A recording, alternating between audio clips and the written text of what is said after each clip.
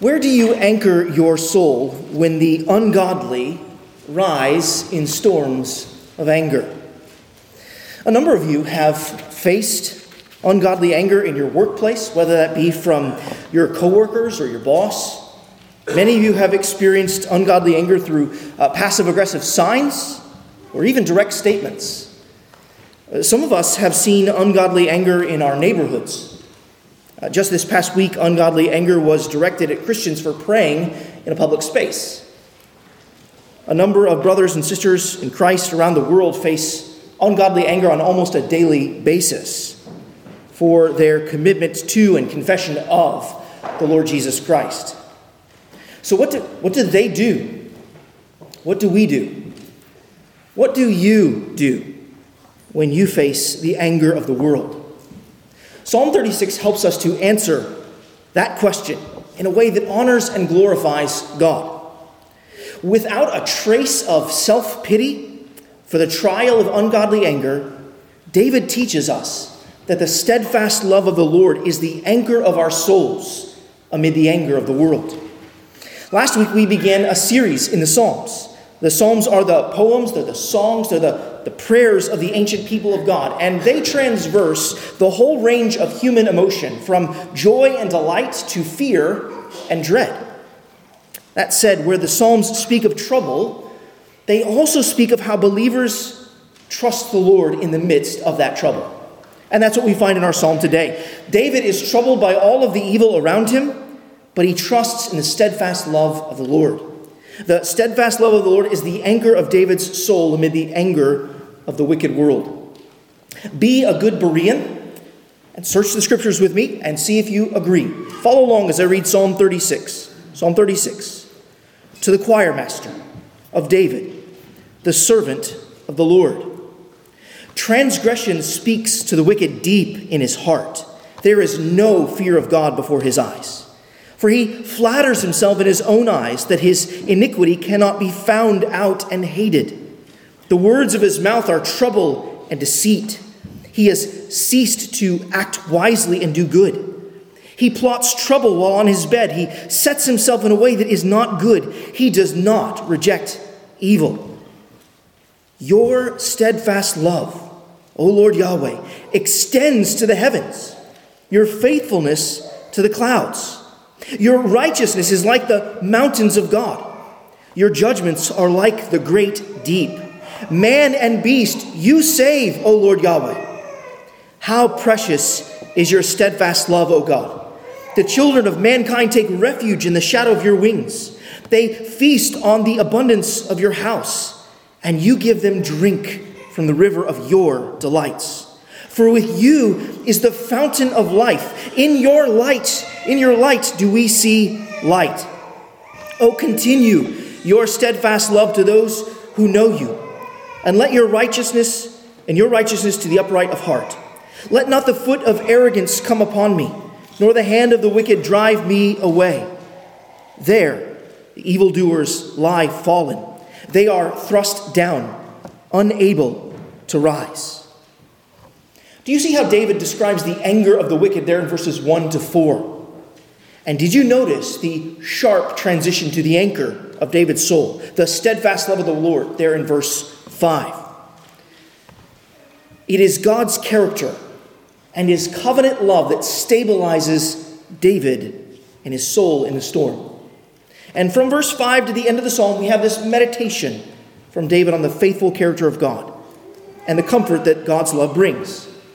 That's why the message of this psalm is that the steadfast love of the Lord is the anchor of the soul amid the anger of the wicked. So, beloved, here's the sermon in a sentence. When the wicked rise in anger, anchor your soul in the steadfast love of the Lord. When the wicked rise in anger, anchor your soul in the steadfast love of the Lord. There should be a full outline provided for you there in the bulletin.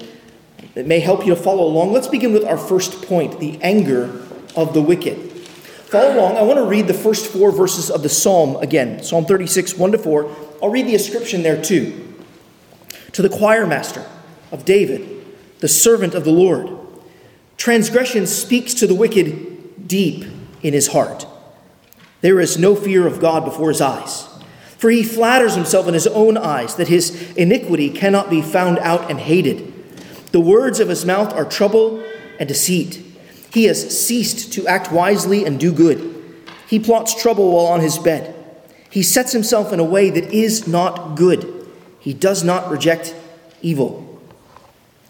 In these verses, David tells us that as God's servant, do you see that there in the inscription? That as God's servant, he is experiencing at least 5 aspects of the anger of the wicked.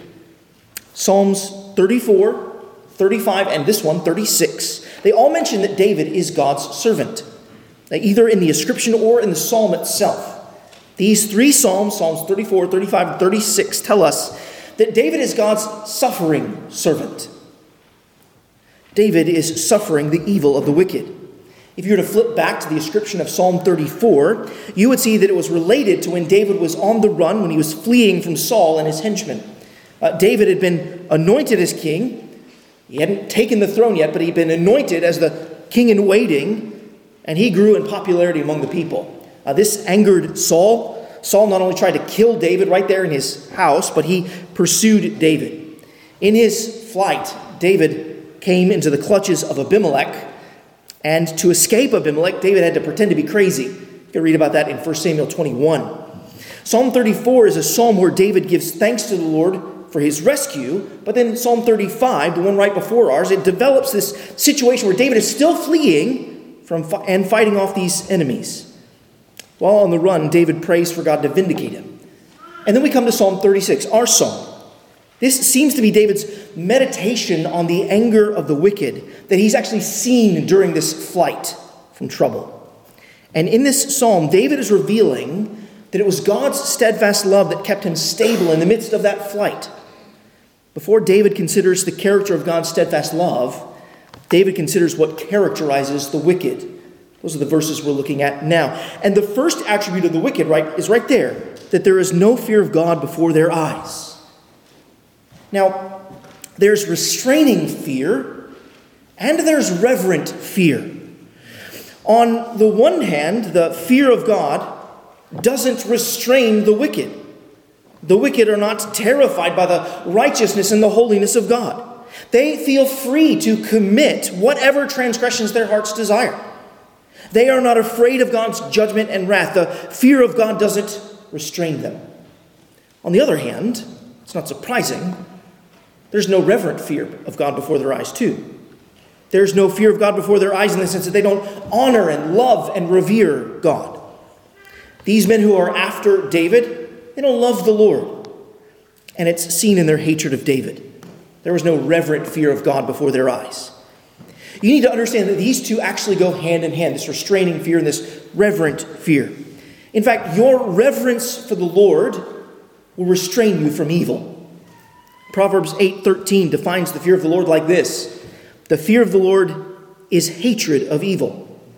And Proverbs 16:6 says that it is by the fear of the Lord that one turns away from evil. When you reverence the Lord, when you fear him, you will hate evil and turn away from evil. You will take God's perspective on evil when you fear him. I wonder, is there the right and appropriate fear of God before your eyes? Does your love for the Lord lead you to turn away from sin? You know, the New Testament picks up this phrase in verse 1. We actually read it earlier in the service from Romans chapter 3. In Romans 3:18, the Apostle Paul, he quotes Psalm 36:1, there is no fear of God before their eyes. And using this verse, Paul makes the case that radical depravity is the natural state of man apart from God's saving power. Paul's making that case in Romans 3, that radical depravity is the natural state of man apart from God's saving power. Apart from salvation in Jesus Christ, there is no fear of God before anyone's eyes. David's situation is desperate, but so is our situation apart from Jesus. We need to be brought by the mercy of God to love and to fear God. The wicked, they do not fear God. In fact, they flatter themselves. Did you notice the connection of eyes between verses 1 and 2? If your eyes are not full of God and his glory, then your eyes will be filled with yourself and your own glory. Verse 2 tells us that the wicked man, he flatters himself in a particular way. He deludes himself into thinking that his iniquity cannot be found out, it's not going to be hated. He rejects the truth of Numbers 32, which says, "Be sure your sin will find you out." The wicked man believes the lie that God cannot and does not see everything. Have you ever lived like that? As though God cannot and does not see everything? I have. When I was in kindergarten, my teacher, Mrs. Branch, she turned around to the chalkboard. We used those back in the 1880s. She turned around to the chalkboard to write something on the board, and then I, of course, did something devious. And while still facing the chalkboard, she calls me out on what I'm doing. And I was shocked, and I said, how did you know? And Mrs. Branch, without missing a beat, said, "I have eyes in the back of my head." Now, to be sure, Mrs. Branch, she doesn't have eyes in the back of her head, but she knew everything that we did. She knew about everything that went on in that classroom. The sovereign God, he sees all. He knows all. When you sin in private, thinking that no one is watching, you are living the lie of Psalm 36:2. If you live as though the sovereign, righteous, holy, and just God does not see your sin and hate your sin, you're only lying to yourself. Don't live a lie. Live in the light. Pray for an accurate assessment of yourself. This doesn't mean that you should loathe who you are. No, but it does mean that you should not lift yourself up. Let others praise you. And when they do, point to the Lord as the giver of the gifts and graces that have been demonstrated in your life. Don't flatter yourself. Instead, fan into flame the praise of God. The wicked man's eyes, we see they are full of himself, and his mouth is full of trouble and deceit. You see that in verse 3 there? This is not surprising. For as our Lord Jesus said in Matthew chapter 12, verse 34, that out of the abundance of the heart, the mouth speaks. Do you want to know the state of your heart? Examine the words that are coming out of your mouth.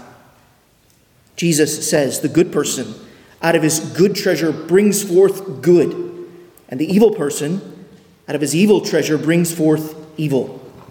What is your mouth full of? It will tell you what your heart is full of. Is your mouth full of trouble and deceit, or grace and truth? Pray for such a fear of the Lord that no corrupting talk comes out of your mouth, but only such as is good for building up, as fits the occasion, that it may give grace to those who hear. Remember what was said of Jesus in John chapter 7, verse 46? No one ever spoke like this man. May that be said of we who follow Jesus. David, as he is running from evil men, he's observing the evil of men. If David, a man after God's own heart, was sensitive to the evil he heard, then how much more was Jesus, the one who was perfectly righteous in heart? How much more was he sensitive to the evil he heard? I mean, can you imagine what it must have been like for our Savior to live in this world with a constant barrage of profanity and blasphemy and misuse of the Lord's name? Imagine the Lord Jesus walking around listening to the speech in your workplace, in your home. All of the sins of the mouth are against the Messiah. Jesus, he faced the deceit of wicked men directly in his trial. You remember that, right? The witnesses, they lied and they lied. They stirred up trouble with their mouths. Those wicked men who lied about our Savior had, in the words of verse 3, ceased to act wisely and do good. Wicked men are committed to foolish deeds, and good deeds, virtuous deeds, are absent from their lives. Think carefully about what David is saying here. Wicked men have stopped practicing virtue. To put it in the language of 2 Peter 1, verses 5 to 7, an important text the men on the men's street heard, wicked men are not making any effort to practice virtue, knowledge, self-control, steadfastness, godliness, brotherly affection, or love. When you stop pursuing virtue, you inevitably begin to pursue vice. When you stop favoring wisdom and goodness, you have begun to favor evil. And isn't that what we see in verse 4? Just read it again. He plots trouble while on his bed. He sets himself in a way that is not good. He does not reject evil. If you're not pursuing virtue, then you're pursuing vice. There's this plotting and planning you see there in verse 4. That's active, isn't it? Like David, Jesus faced the plotting of evil men. This is what we've been thinking about actually on Wednesday night Bible study, right? In John chapter 11. After Jesus raised Lazarus from the dead, the Sanhedrin began actively plotting to put Jesus to death. They had set themselves in a way that is not good, in a way that's actually opposed to God's law. They had settled in their hearts that they were going to violate the sixth commandment, thou shalt not murder. That language of setting himself there in verse 4 reminds me of what we read very early on in the Psalter in Psalm chapter 2, verse 2, where prophesying of Christ, the psalmist said that the kings of the earth, they set themselves against the Lord and against his anointed. David, he is experiencing a foretaste of what our Savior experienced. And this is something that we, the people of God, may experience too. If we are united to Jesus Christ by faith, then we will likely suffer some of the same evils that our Lord Jesus experienced. In fact, Jesus told us this in John chapter 15, verse 20, 21. Jesus said, remember the word that I said to you. A servant is not greater than his master. If they persecuted me, they will also persecute you. The wicked do not know God, and therefore they will plot trouble and be unmoved from favoring evil. Now, that last phrase of verse 4 almost makes one shudder. He does not reject evil. Instead, evil is his well-worn path. It's frightening to think that you could become so callous of mind that you don't recognize or reject evil. I mean, this past week, it was frightening to see the crowds of men and women rejoicing in the evil of murdering children in the womb. How can anyone celebrate the murder of unborn babies? How is that not obviously rejected as evil?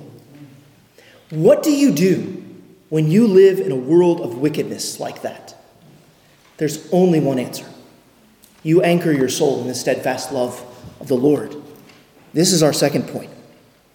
Anchor your soul. Here we're considering verses 5 to 12 of our psalm. And as you can tell, there's this sharp transition from verse 4 to 5. We immediately move from the love of evil to the love of the Lord. And as a godly man, David knows what to do when the storms around you arise. You anchor your soul in the steadfast love of the Lord. And as a believer, when you are confronted with trouble in this world, you need to learn how to make this immediate turn that David makes here. Turn to the Lord.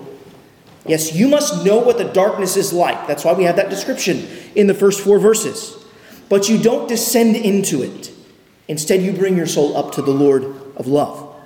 This is not to deny evil. That's not what David has just done. He's recognized it. But it is to remember that the God of love triumphs over evil in the end. Read verses 5 to 12 with me. Your steadfast love, O Lord Yahweh, extends to the heavens, your faithfulness to the clouds. Your righteousness is like the mountains of God. Your judgments are like the great deep. Man and beast you save, O Lord Yahweh. How precious is your steadfast love, O God.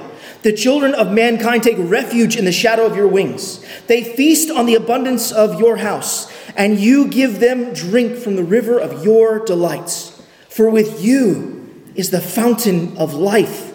In your light do we see light. O continue your steadfast love to those who know you, and your righteousness to the upright of heart. Let not the foot of arrogance come upon me, nor the hand of the wicked drive me away. There the evildoers lie fallen. They are thrust down, unable to rise. Notice what David does in these verses. He reflects on the character of God. He rejoices in God's love. He requests God's preservation, and he remembers God's coming judgment. this is the right response to the anger of the wicked. This is how to anchor your soul, very practically, in the steadfast love of the Lord. I mean, consider where David begins. He begins by reflecting on the steadfast love of the covenant Lord Yahweh. Notice there in your Bibles the all capital letters, L-O-R-D. The reason for that capitalization is because that's a translation of the name by which God has revealed himself to his people, Yahweh. And it is significant that David uses Yahweh here, because when God first revealed his name to Moses in Exodus chapter 3, the purpose was to assure his people, those people who were enslaved in Egypt, that he would keep his promises and that he would rescue them. He's a faithful God, a covenant-keeping God. God told Moses, when the people of Israel, when they ask you, who sent you? Tell them Yahweh, the Lord, sent you. Tell them that the God who kept his promises to Abraham and Isaac and Jacob is going to keep his promises to you. David, he's reflecting upon the Lord Yahweh and his loving kindness. He's reflecting upon Yahweh's loyal love, his never-failing love. Do you see how this is anchoring to the soul?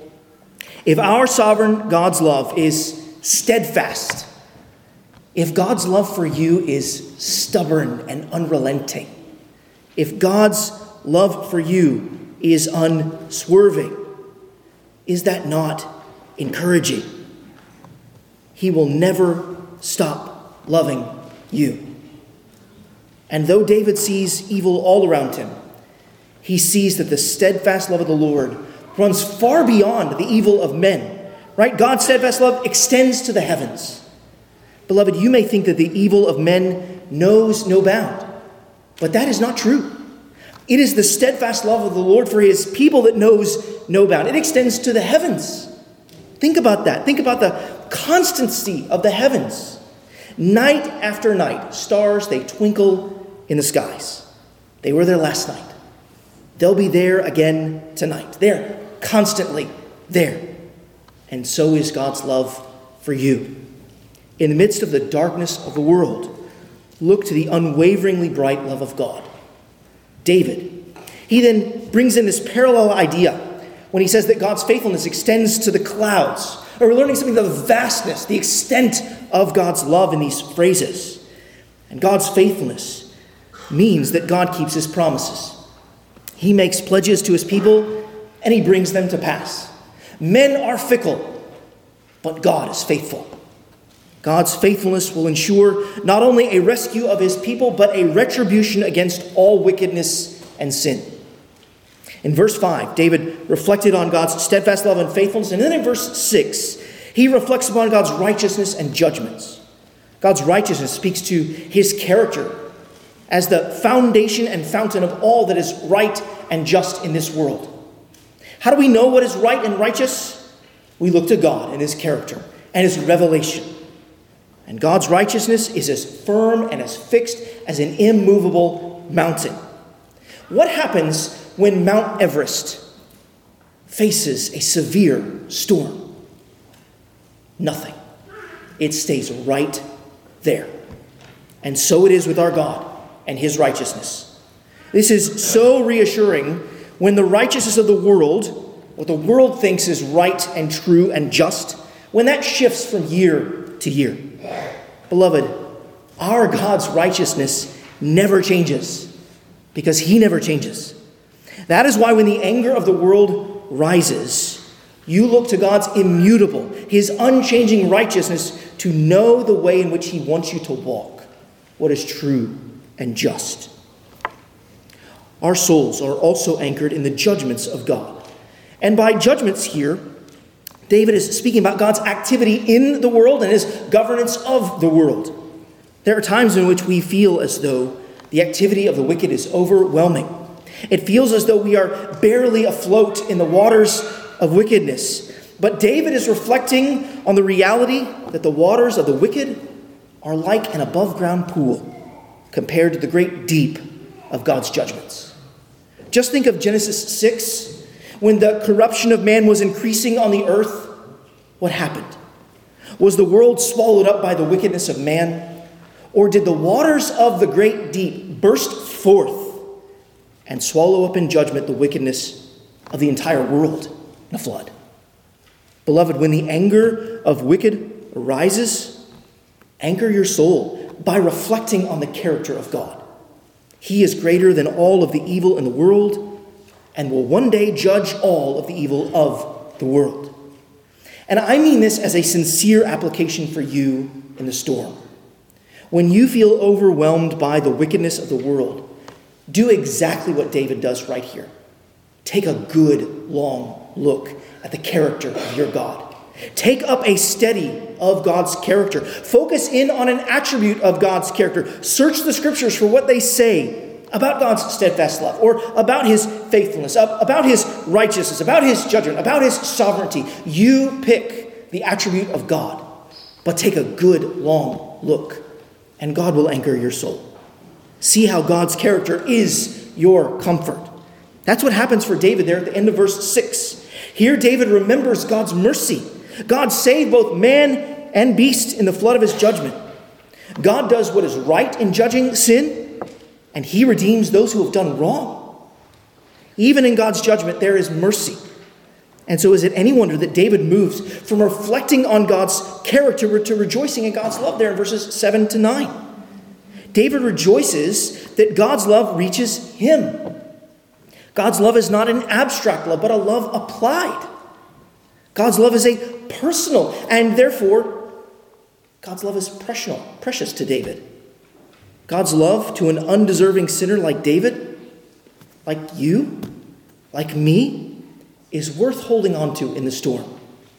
A.W. Pink once said, "Marvelous it is that one so infinitely above us, so inconceivably glorious, so ineffably holy, should not only notice such worms of the earth, but also set his heart upon them, give his Son for them, send his Spirit to indwell them, and so bear with all their imperfections and waywardness, as never to remove his loving kindness from them." God's love secures at least three particular gifts we see in our text: safety, satisfaction, and sight. Do you see them in verses 7 to 9? We find God's loving safety there in verse 7. "The children of mankind take refuge in the shadow of your wings." God is our source of safety. In the midst of a wicked world, we take refuge and hide under his wings. This imagery of a hen giving protection underneath her wings actually emerges in the book of Ruth. What did Ruth, the single widow, what did she do when she needed protection? She ran into the arms of Boaz and begged him to spread his wings over her and redeem her from trouble.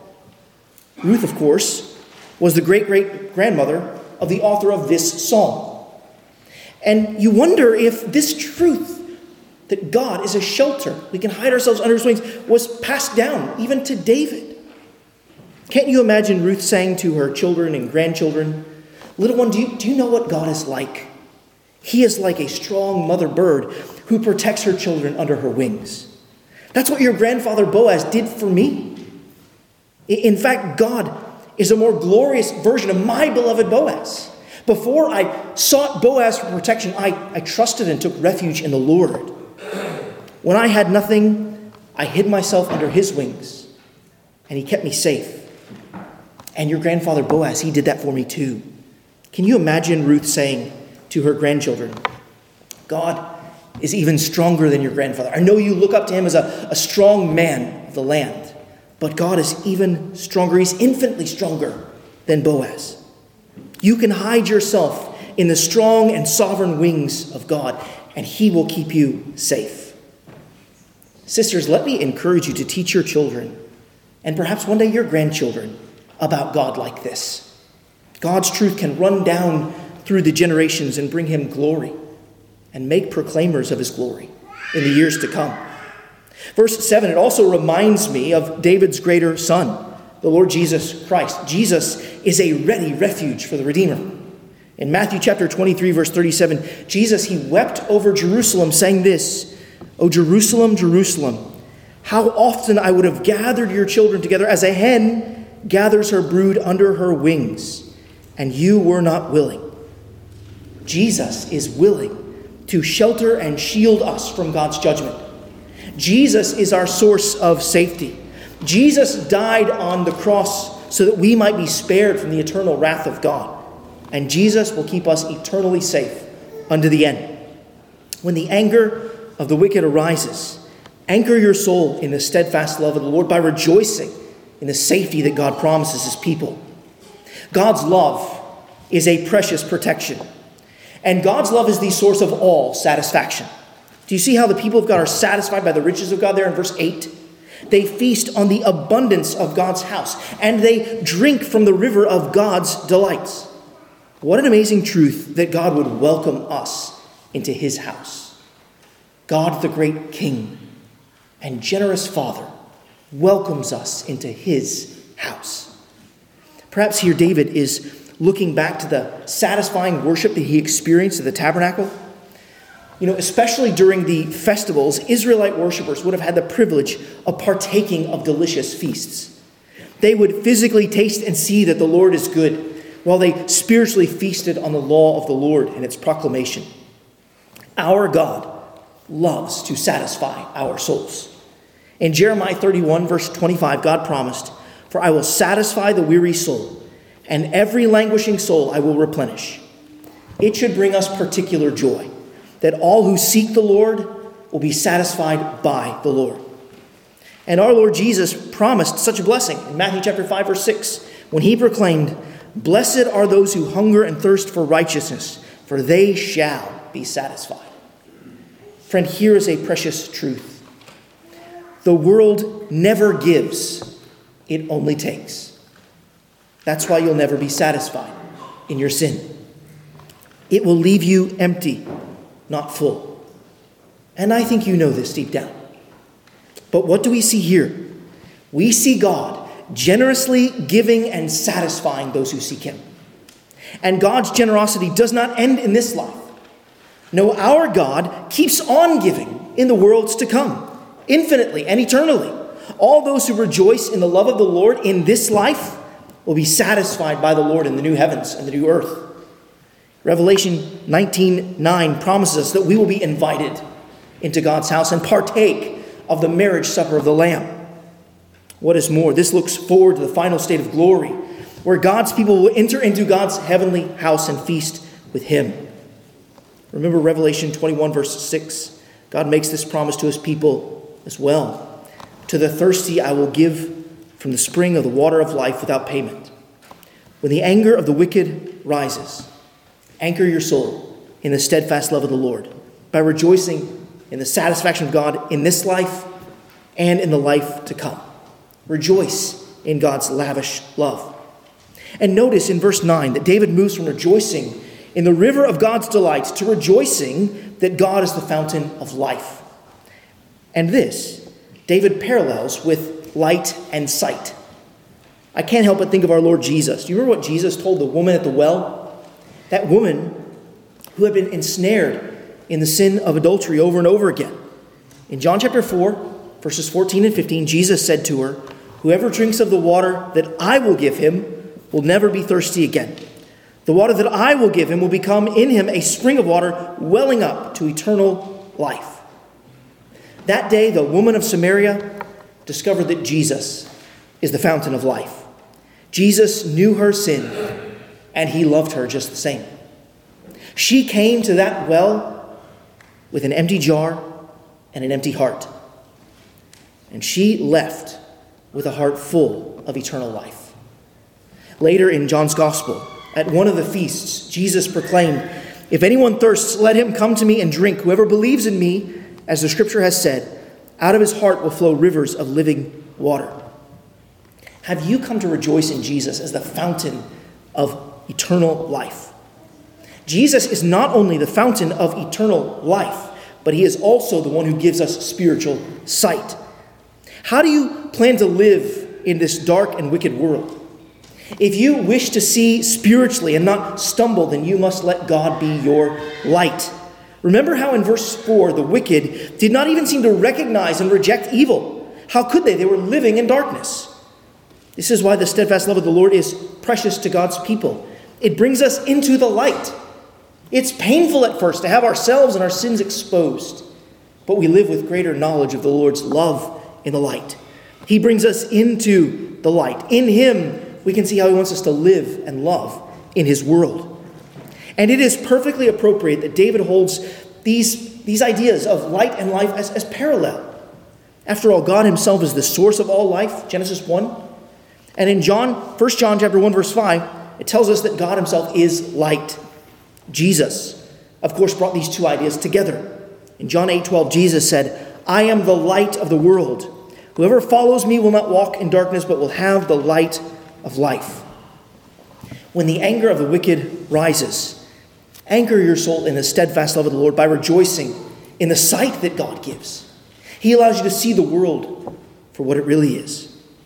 He enabled David to see the anger of the wicked for what it really was, an empty blindness. God gives you that same spiritual sight in Jesus. And Christian, you should rejoice that God has been so gracious to you.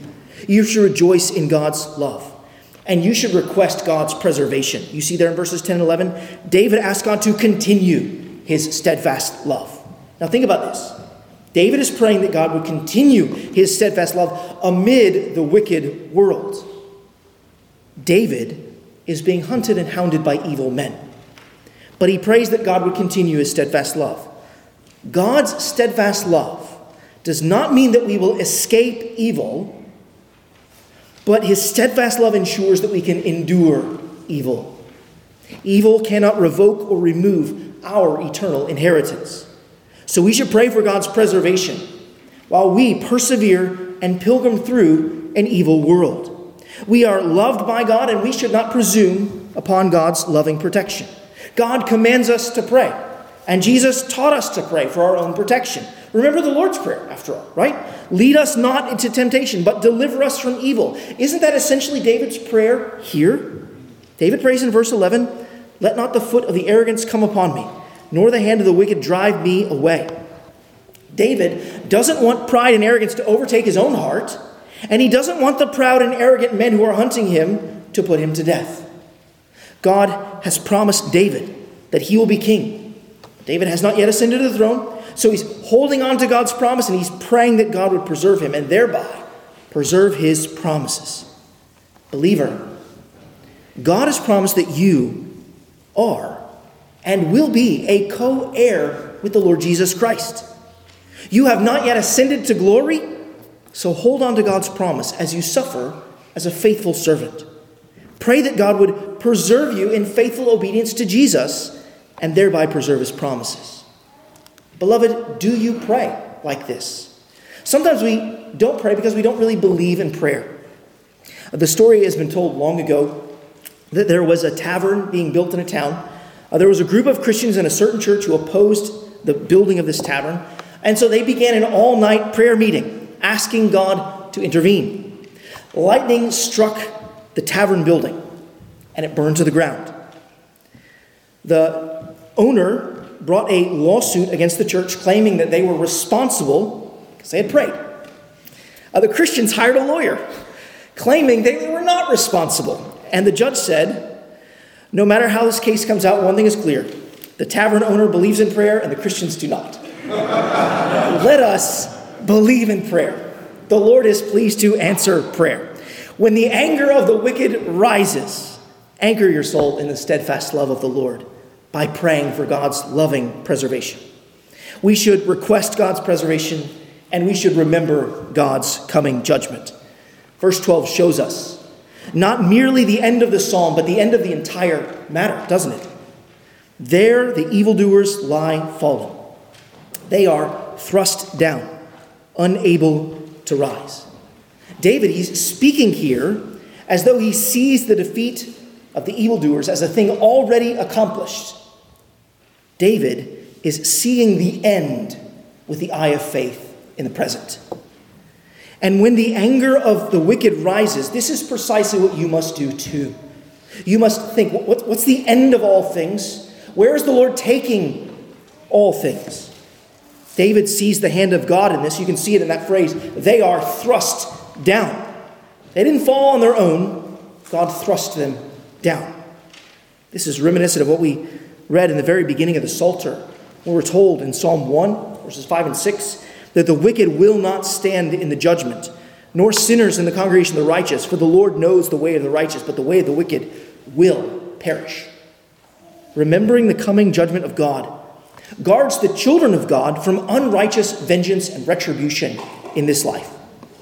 Remembering the coming judgment of God gives the children of God patient faith while we wait and trust God as he works out his purposes in this world. God's final judgment is a comfort to his children. It is a comfort to know that wickedness does not have the last word. Rather, the steadfast love of the Lord for his children will have the last word. He will vindicate them in the end and punish all wrong. When the anger of the wicked rises, anchor your soul in the steadfast love of the Lord by remembering God's coming judgment. Now, friend, if you're here this morning and you're not a believer and follower of the Lord Jesus Christ, this psalm calls for you to choose a side. Will you fall with the wicked, or will you rise with the people of God on the last day?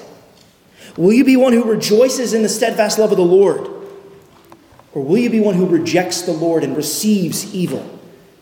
Friend, I plead with you today. There is a God in heaven whose love extends to the heavens. And he made you. He made you in his image to know him, to love him, and to serve him. He made you to be a faithful servant. And yet you, like all of us here, we have turned from him. We've trusted in ourselves, flattered ourselves, exalted ourselves, and decided to live our own way rather than God's way. And because of our sin against God, our rebellion against him, we deserve to face his just condemnation. We deserve to be those who are thrust down, never to rise again, but to eternally face his wrath for our sin in hell. But the good news of the Bible is that God sent his Son in love to rescue us from our own wickedness and sin and the condemnation and judgment it deserves. God sent his one and only most beloved Son, the Lord Jesus Christ, to live the life that we've not lived. Every word on the mouth of the Lord Jesus was a word of grace and truth. Jesus perfectly served our Father in heaven. And he died on the cross, bearing the judgment of God against the sins of all of those who would ever turn from their sins and trust in his Son. He showed his steadfast love in the death of his Son. He showed his steadfast love in the resurrection of the Lord Jesus Christ from the grave 3 days later. Jesus now reigns. He's ascended in heaven.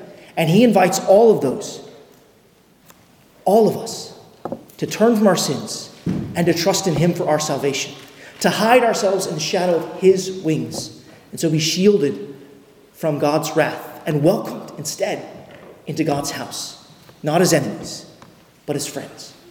Would you turn from your sin? Would you trust in the Lord Jesus Christ today? Find your refuge in his steadfast love. Anchor your soul in his steadfast love. We should conclude. As an ambassador for Christ, I pray that you would find the steadfast love of the Lord precious.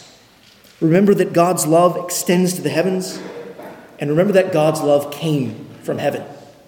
Our Lord Jesus, he lived this psalm for us and for our salvation. Jesus, he faced wicked hearts with perfect righteousness for us. Jesus loved his Father in heaven while men on earth hated him. Jesus humbled himself while men on earth were haughty and flattered themselves in their own eyes. Jesus spoke the truth while men stirred up trouble and spoke lies. Jesus always acted wisely and did what was righteous and good, while the wicked plotted trouble and rejected God's Redeemer. If you belong to Jesus, then you know that Jesus loved you his whole life long. Jesus loved you in death. Jesus loved you in the power of his resurrection. His life proves that his love was steadfast. And now his love is extended back to the throne of heaven, where he pleads for you.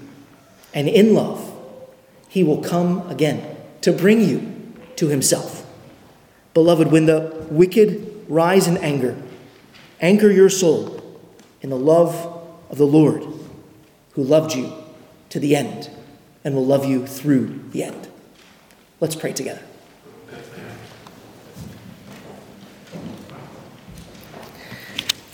Heavenly Father, we give you thanks for your steadfast love, especially displayed in the King of love, the Lord Jesus Christ. Father, we pray and ask that each soul here now would take refuge in him and serve him until the end. We ask this in Jesus' name. Amen.